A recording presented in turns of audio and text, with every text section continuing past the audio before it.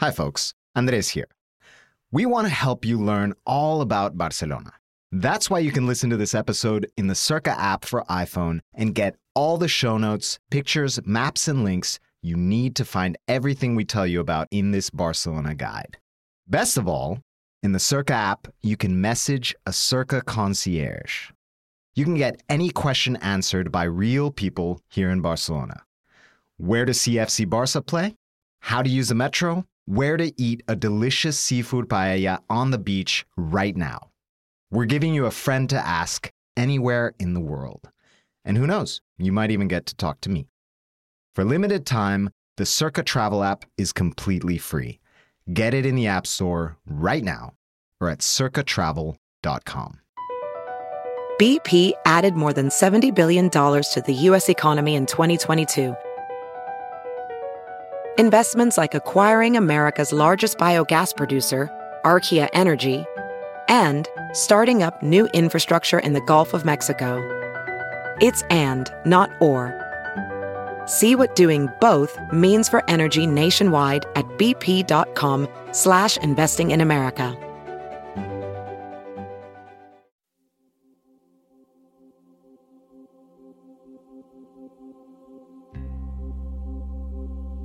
Welcome to Circa.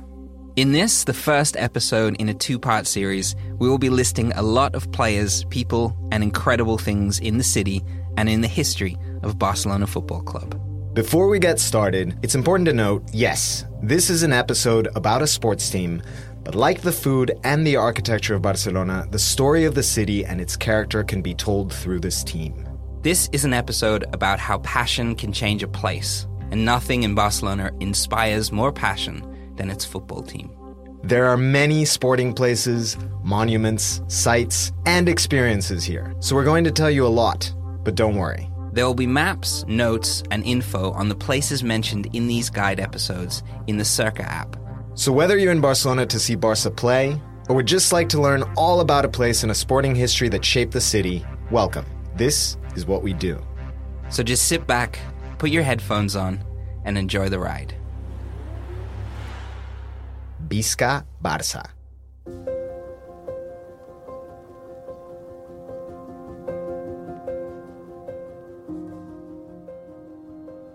Circa. Love the world you live in, and we'll help you explore it.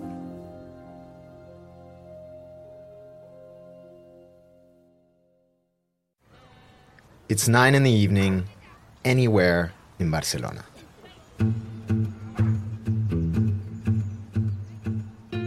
Maybe you're strolling one of the city's many long ramblers, or block after block of cafes and stores. Maybe you're in the winding streets of El Born. Maybe you're taking in the last sun in Barceloneta late on a summer's day. You almost don't notice the hum of the traffic and the bustle and chatter on the terraces, but suddenly, through the white noise of the city, something happens. The sound of a roar of people rises like a wave through the buzz of everything. A monumental, rousing cheer.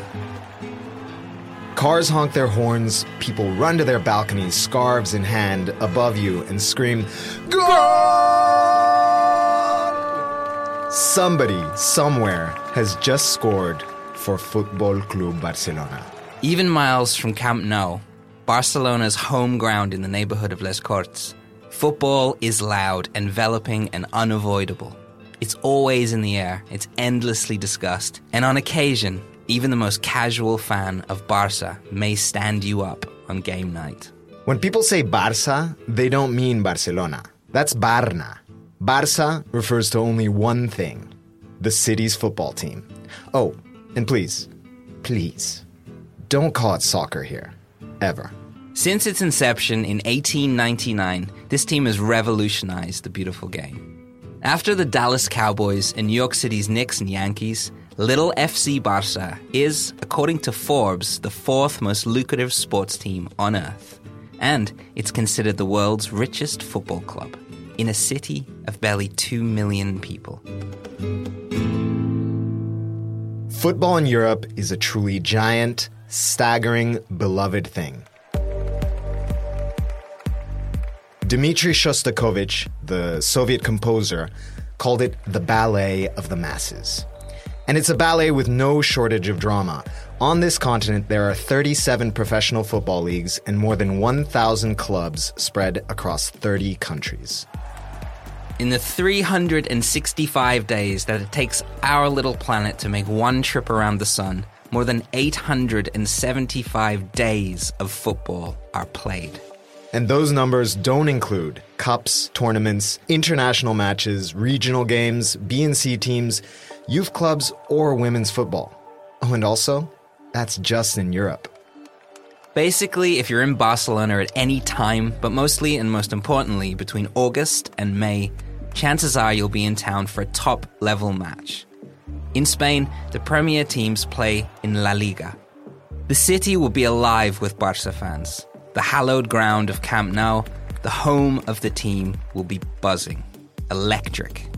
But FC Barcelona is much more than a club. In fact, that's their motto, Més que un club. In this episode of our guide to Barcelona, we will look at how this little city became home to one of the most powerful sporting teams in the world. We'll tell you all about its biggest setbacks and stars, some of which you may have never heard of, some of which you would never believe. But most importantly, we'll show you the ultimate places and ways to experience football in a city where the beautiful game is more than just a sport. Because as we've learned over the years here, to know the history of Barça is to know the history of Barna.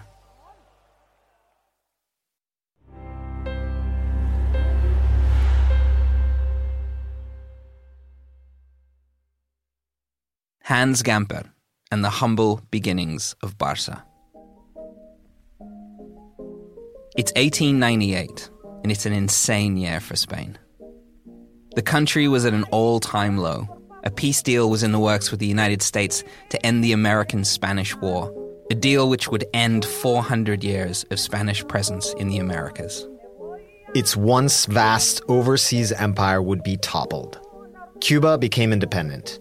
Puerto Rico and Guam were handed over to the United States, and then the Philippines Islands were bought from Spain for $20 million. The 1st of January, 1899. Spain may have lost its empire, but Barcelona was, at the time, the country's fastest-growing industrial city. It had become a major player in the textile industry, and its ever-expanding ports saw the city doing good business. But it was also under heavy construction. The creation of the Eixample district was underway, a huge plan to join together the port city with Ville de Gracia to the east by building a controversial city block system which would absorb the towns around the walled city. A walled city which was growing increasingly intense and filled with disease. Despite the conditions, the population of Barcelona was growing at an unprecedented rate. Entrepreneurs and wheelers and dealers arrived to the city in droves. One such wide-eyed businessman was a 22-year-old Hans Gamper. A tall, handsome figure, wide-shouldered and clean-shaven. A lover of all sports, a keen cyclist and runner, and already a known entity and a great player in his real passion, football. He stopped in Barcelona en route to see his uncle on the way to Africa to open a sugar trading company. But Barcelona captivated Gamper, and he never left. In the boom, industry, art, and opportunity seemed just around the corner. But something else also caught his eye. Barcelona had no football club. The game had been brought by English tradesmen and sailors to Spain almost a decade earlier, and it was very slowly gaining popularity as a spectator sport. The first organized match of football was in fact played in Seville on March the 8th, 1890, at the Tablada Hippodrome. Recreativo de Huelva played a mixed team of workers from a nearby waterworks. Around 1,000 people watched. Even 9 years later, there were no official cups or competitions. Only a handful of teams existed around the country, and games were played in strange places with no football pitches. It's strange to think of this now, but most people in Spain had no idea football even existed. Gamper searched for players, for friends. A childhood dream of starting a football club was reimagined and rekindled. But Gamper had to start from scratch, literally. There wasn't a set of goalposts in the whole city. Between work, he found a small group of friends through playing football in Bonanova. a neighborhood set underneath Tibidabo, the cathedral-topped mountain to the east of the city. In October of 1899, Gamper would place an advert in a local paper he worked for as a journalist named Los Deportes, looking for players to form an official team. And on the 29th of the month, he met the advert's responders at the Soleil Gymnasium to form the club that would change the world. It wasn't just a club. It was to be a democracy, a club owned by its members, which it still is to this day.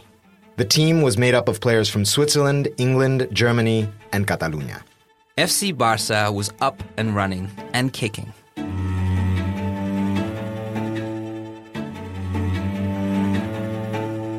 Soon to join were the Whitty brothers, Arthur and Ernest, who had played tennis with Gamper. They used their sporting contacts in the UK to supply the club with balls, whistles, nets and goalposts. Legend also has it that the brothers imported their old rugby team's colours to the club's now infamous kit and flag, the Blaugrana. During the first decade of the team's existence, finding space to play was a huge challenge. They moved 4 times. The city was booming and green spaces were quickly eaten up due to architect Ildefons Cerda's impressive and insanely huge city overhaul. For the first year, the former cycle track grounds in Bonanova was the home of the club. It's next to Turo Park. There today you'll find cylindrical hedges, kids' playgrounds, shade, fountains and lakes, and some nice views out over the city from its highest point. You can bring a picnic and take in the city knowing that this is where the club began. The following year, the team moved to the Hotel Casanova's grounds. Nowadays, that's where you'll find the beautiful Hospital de la Santa Creu y Sant Pau, a city within a city. These 12 beautiful pavilions are set in a sprawling garden and interconnected by a mile of underground galleries. It is the world's largest Art Nouveau complex and the most important work by Lluís Domènech i Muntaner, the father of Catalan Art Nouveau. It's criminally overlooked by visitors, but it is totally worth a visit. Check out our episode on the architecture of Barcelona in this guide to hear more about the beautiful buildings in this city.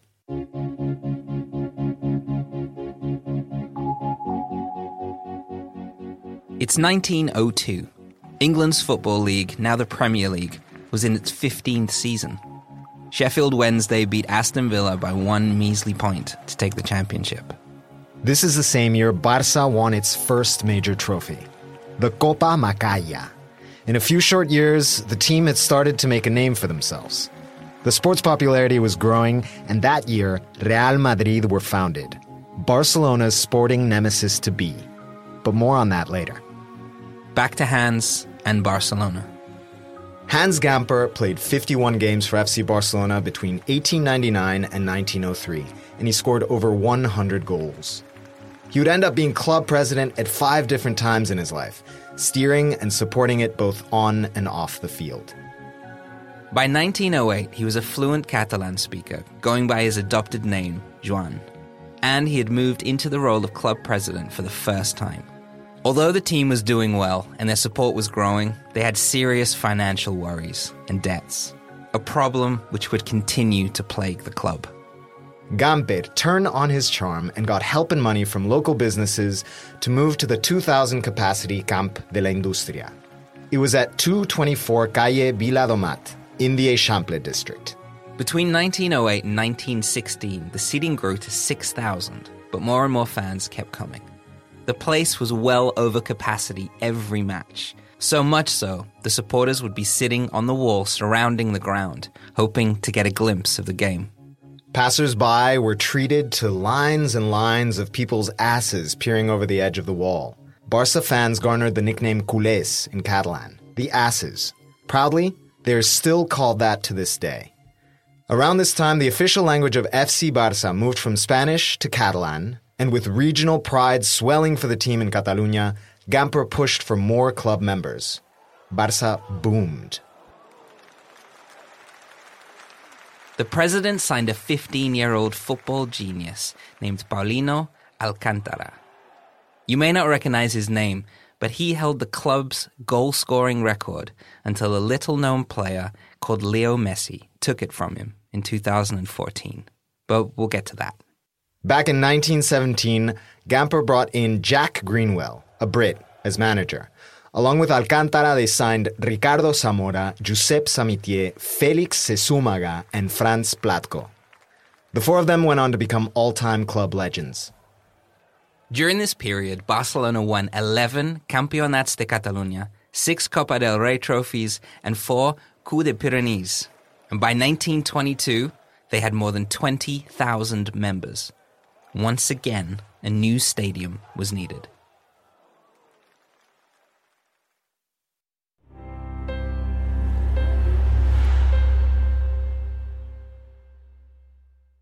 Hi, everyone. Circa's recruiting new concierges. A Circa concierge is a friend to ask anywhere in the world. Real people, on the ground, never bots. If you want to be a concierge for your city, go to circatravel.com to sign up. Hey, it's Kaylee Cuoco for Priceline. Ready to go to your happy place for a happy price? Well, why didn't you say so? Just download the Priceline app right now and save up to 60% on hotels. So whether it's Cousin Kevin's Kazoo Concert in Kansas City, go Kevin, or Becky's Bachelorette Bash in Bermuda, you never have to miss a trip ever again. So download the Priceline app today. Your savings are waiting. Go to your happy place for a happy price. Go to your happy price, Priceline. The Civil War years.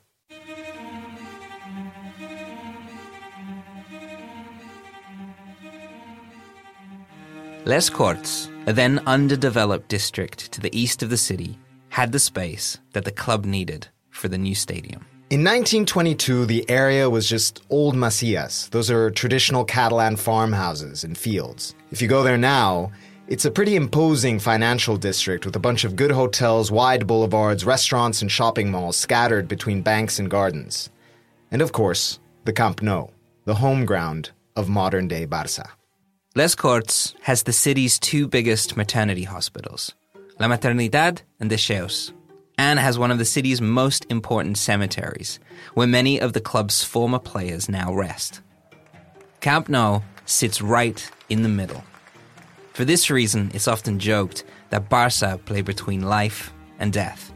They have done that in this neighborhood of Les Corts for more than 100 years.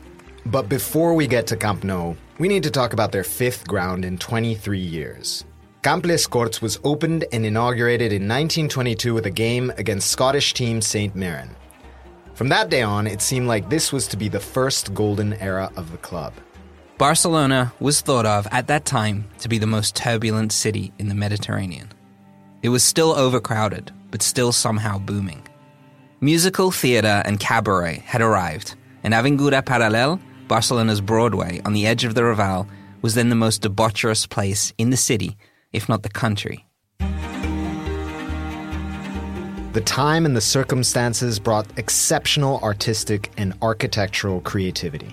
The 1920s saw the first of the Sagrada Familia's cathedral spires reach up into the sky. Pablo Picasso, Salvador Dalí, and Joan Miró were all in Barcelona after their time in Paris. They would, of course, go on to dazzle Spanish and international art lovers. Much like the 1920s, FC Barcelona roared too. From 1922 to 1925, Gamper watched his team, the team he had created, the team he loved, pack fans into the Camp de les Corts. So much so that the stadium needed expanding. Again. Meanwhile, in Madrid, the man in charge was Miguel Primo de Rivera, an aristocratic, mustachioed dictator who believed his politicians had ruined the country and that they should be abolished. Why do these dudes always have mustaches? Though his slogan was country, religion, monarchy, his utter incompetence with people from each of those categories saw tensions in Spain flare. His son, José, later founded the Fascist Party of Spain, which would ultimately lead to the rise of Francisco Franco and the Spanish Civil War in 1936. This is just a tiny setup for what would be one of the most horrific chapters in the country's history. While you're here, if you want to learn more about the region's past, you can do so for free at the Catalan History Museum on the port near Barceloneta. And be sure to check out our episode on the city during the Civil War in this guide.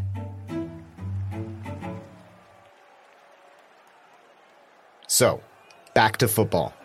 In 1925, Barça were on a roll. Their fame and popularity just couldn't be contained. Things were looking great, until one moment changed everything.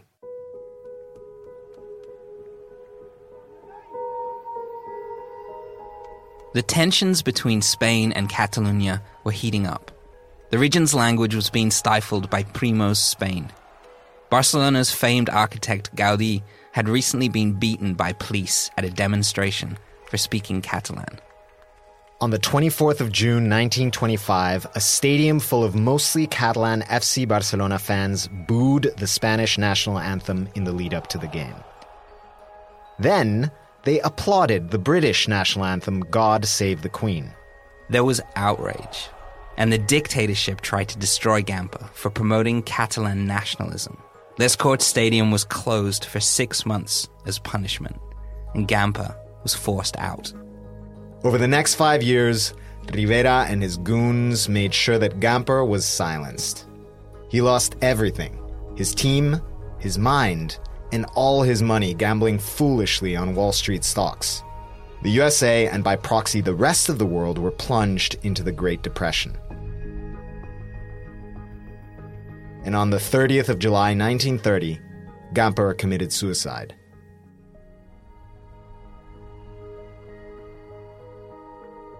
Just like that, the man who built Barça was gone. 2 years later, in October 1932, the team's official newsletter contained these words: Our club's popularity undeniably includes elements that are not related to sport. The club was always committed to social, political, and cultural reform. The organization itself was legally classified not as a sports team, but as a, quote, cultural and sporting association. Often the motto sport and citizenship was bandied about too. The Catalan independence movement, which is still fighting for secession from Spain now, gets mixed up with the fans of the team. Politics and football are forever intertwined, and there's a reason for that.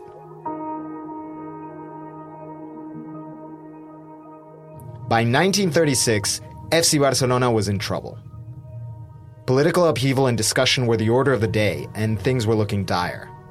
Football struggled to draw crowds, and club members had dropped from nearly 20,000 at their peak in the late 20s down to a measly 5,000. Then, on July 17, 1936, the Spanish Civil War began. The fighting is bitter.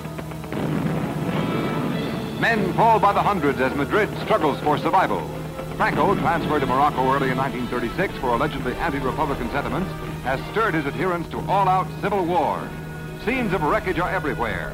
A church in flames, stark signal of the fire that besets a nation. Generals Emilio Mola and Francisco Franco launched a right-wing uprising aimed at overthrowing the country's democratically elected republic. The coup failed, and the war began. France and the UK rejected calls for help. So Franco instead went to fascist Italy and Nazi Germany for support. And he got it. In hindsight, for most of the world, the Spanish Civil War looked like a test run for World War II. Franco preached unification, and the Catalans and Basques, who also wanted separation from Spain, were direct targets. If Spain was to be united, there could be only one language, one identity: under church and crown. The president of FC Barcelona at the outbreak of the war was a very vocal journalist, lawyer, and pro-independence supporter named Josep Sunyol. The dwindling members put their faith in him because of his reputation as a fundraiser. Their instinct was right, and Sunyol would miraculously close the 1935-1936 season at a considerable profit. Early in the war, in August of 36, Sunyol traveled to Madrid to visit Republican anti-Franco troops. He had driven from Valencia in the country's southeast and was stopped in Sierra de Guadarrama to the north of Madrid, where he was identified by Francoist soldiers at a checkpoint. Josep Sunyol, the president of the Catalan team, and some colleagues were taken from their car and shot dead on the side of the road. The killing caused an uproar in the city and was a prelude for one of the most difficult periods in the club's and the country's history. In 1937, with La Liga suspended, Republican regions formed the Mediterranean League and the Free Spain Cup, mostly held in the strongholds of Valencia and Barcelona. If the league was going to be banned, then the teams would make their own. A sporting resistance. The culture was threatened. The Catalan language may have been taken along with their beloved football team.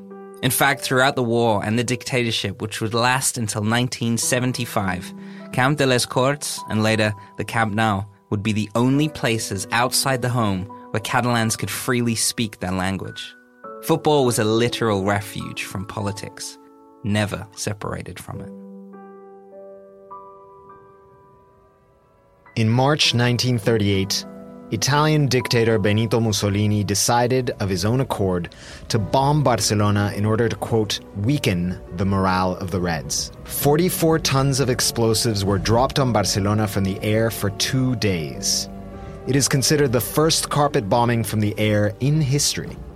1,500 people were killed and more than 2,000 people were wounded. No military targets were chosen. It was an act of pure, randomized terror.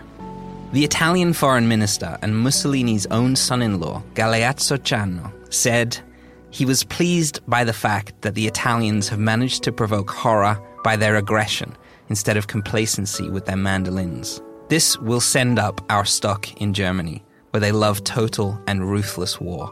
In the bombings, one of the many buildings hit was FC Barcelona's clubhouse and office at 331 Consell de Cent in the Eixample district. A bomb destroyed half of the building. 5 people died. The doorman, Josep Cubells, did something miraculous. Over the 2 days of bombings, while Barcelona was in shock, bruised and bloodied, risking life and limb, he methodically rescued all of the memorabilia and paperwork he could. Along with everything he pulled from the rubble were the pieces of almost 300 trophies and medals won by the club. Cubells, the doorman, never scored for Barca. He never saved a penalty, but he single-handedly saved more than 40 years of history for one of the greatest football teams in history. Recently, the pieces of the trophies that Cubells salvaged were melted down to form one trophy, called Everyone's Cup.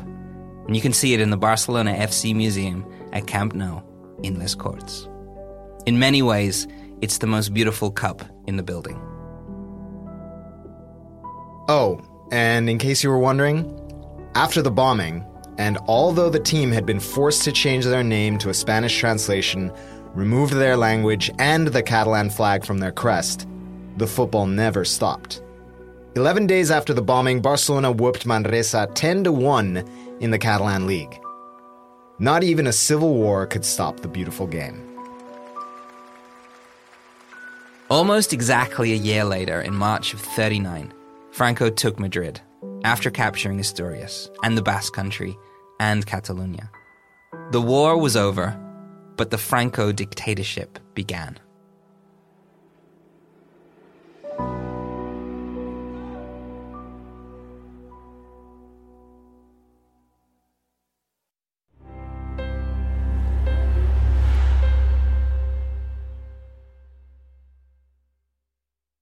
El Clásico and Match Day.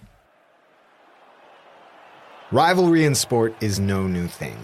Yankees, Red Sox, Lakers, Celtics, Ali, Frazier, Man City, Man United. But the Barcelona-Madrid thing is something else.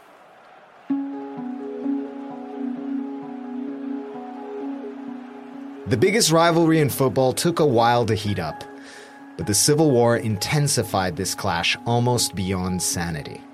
This rivalry, these games, they're called El Clásico. La Copa del Rey, or the King's Cup, is the most fierce tournament in the country. It's considered the most prestigious in the sport, and when Barca plays Real Madrid in this cup, it's a sight to see. And the game that cemented the clash of these titans was in 1943, and it was a doozy. Politics and sport would be forever linked. The Madrid team arrives in Barcelona with tensions at an all-time high. The reception from the culés, the Catalan fans, was not friendly. The fact that the cup had been renamed the General's Cup in honor of Franco probably didn't help. In a best-of-two setup, Barcelona beat Madrid 3-0 at home in the first game. Madrid contested all 3 goals. Fans jeered each other on either side. Both cities' papers wrote scurrilous lies in the lead-up and aftermath, and all players roughhoused their way through 90 minutes. For the second match, with fears of trouble, Barcelona fans were banned from travelling to Madrid. The team was insulted outside their hotel, and their bus was pelted with rocks as it passed through the city. Barcelona's penalty area was covered in coins thrown at players warming up 5 minutes before the game had even started. Mainly a warning to striker Ramon Mendoza. At the other end of the field, goalkeeper Luis Miro was pelted with stones. The Madrid fans came loaded. A visibly shaken Barca team and a terrified referee watched Madrid score 8 goals against them before halftime. In the second half, Madrid bagged 3 more before Barcelona potted a measly goal in the 89th minute. This 10-goal defeat is still the biggest in the history of El Clásico. But the scoreline of the game is often overshadowed by rumours that some top brass from the Spanish army had busted into the Barcelona locker room right before the game. Perhaps a threat that the team had to take seriously. We'll never know. What we do know is that this game cemented arguably the biggest rivalry in club football. That's why heading to the Camp Nou now to see the 2 Titans slug it out is just incredible. So before we carry on with the epic story of Barca, let's take a moment to tell you exactly how to do match day right in this city.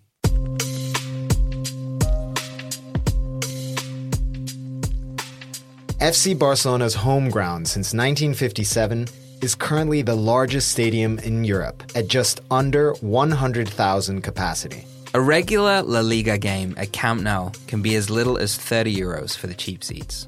If you're here for El Clásico, tickets can be really hard to get. For Barça Real Madrid, you'll be lucky to find one for under €300.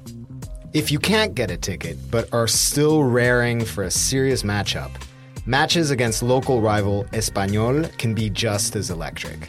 A good tip for a cheaper ticket is to avoid being up high on the halfway line for a good view of the game and get a ticket right behind the goals with the lunatic culés. Those are Barcelona's most die-hard fans. You can try your luck at the official FC Barcelona site. Book in advance, online. Keep in mind that most games are played Wednesday and Sunday, but can sometimes be moved a day back or a day forward. Keep your eye on any changes in the run-up to match day at laliga.es. Get to the ground early and soak in the obsession of the fans. There's a full block of shopping and attractions inside the gate, plus an excellent official shop for all your Barca souvenirs. Or book a ticket to the Barcelona FC Museum on the day of the game and take it easy till kickoff. A tour of the museum and the stadium is around €25. You can also get the VIP treatment for $120. With this, you'll experience the locker rooms, get on the pitch, have pro photos of your tour taken, and take home a personalized Barca shirt. Head to Travesera de les Corts for a pre-game snack and beer. There are tons of places to eat. Just look for where the locals are. Don't worry, you'll see them. Head in and find your seat early. The atmosphere in Camp Nou for these games is buzzing, and the feeling as the crowd grows is goosebump-inducing. I took my dad to a game a few years ago, and we saw Messi score a hat-trick. It can be an expensive day, but experiencing something like that is a once-in-a-lifetime moment. But don't worry, if you're unlucky on the ticket front, we've got you covered.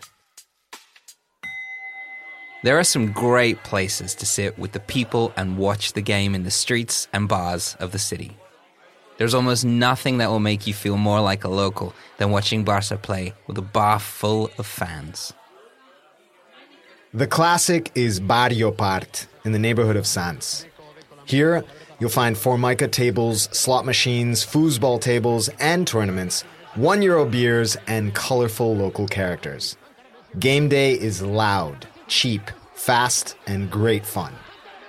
A surreal legend claims that Barney from The Simpsons left Moe's in Springfield to drink here. A mural in his honor adorns the metal shutter which closes the bar at 3 a.m. For a bigger room, head to Coco Vale on Arago in the Eixample. It's an American beer hall with a huge bar and grill, 6 TVs, and hundreds of craft and local beers. They are sports fanatics and screen NFL, NHL, baseball, tennis, and as many Pro League football games as they can. They also do 16 different flavors of wings, huge burgers, and poke bowls.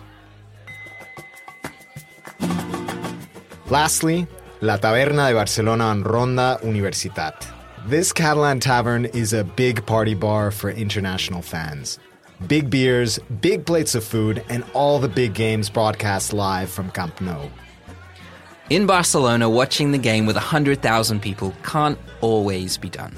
But if you do find yourself inside Camp Nou, it's worth remembering that the player who necessitated the building of this place, the continent's biggest stadium, has one of the greatest stories of any football player in history.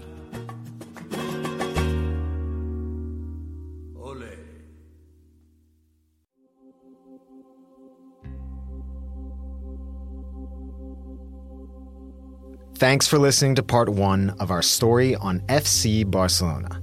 The second part is available for you right now if you're a subscriber to Circa, and it continues one of the craziest stories in the history of football. Remember to download the Circa app for pictures and maps and notes on the places in this episode. Maybe you'll want to check out our guides for London, Costa Rica, Paris, and many more to come. Or you could just listen to the second part of this FC Barca story right now. Go on. Circa. Love the world you live in, and we'll help you explore it.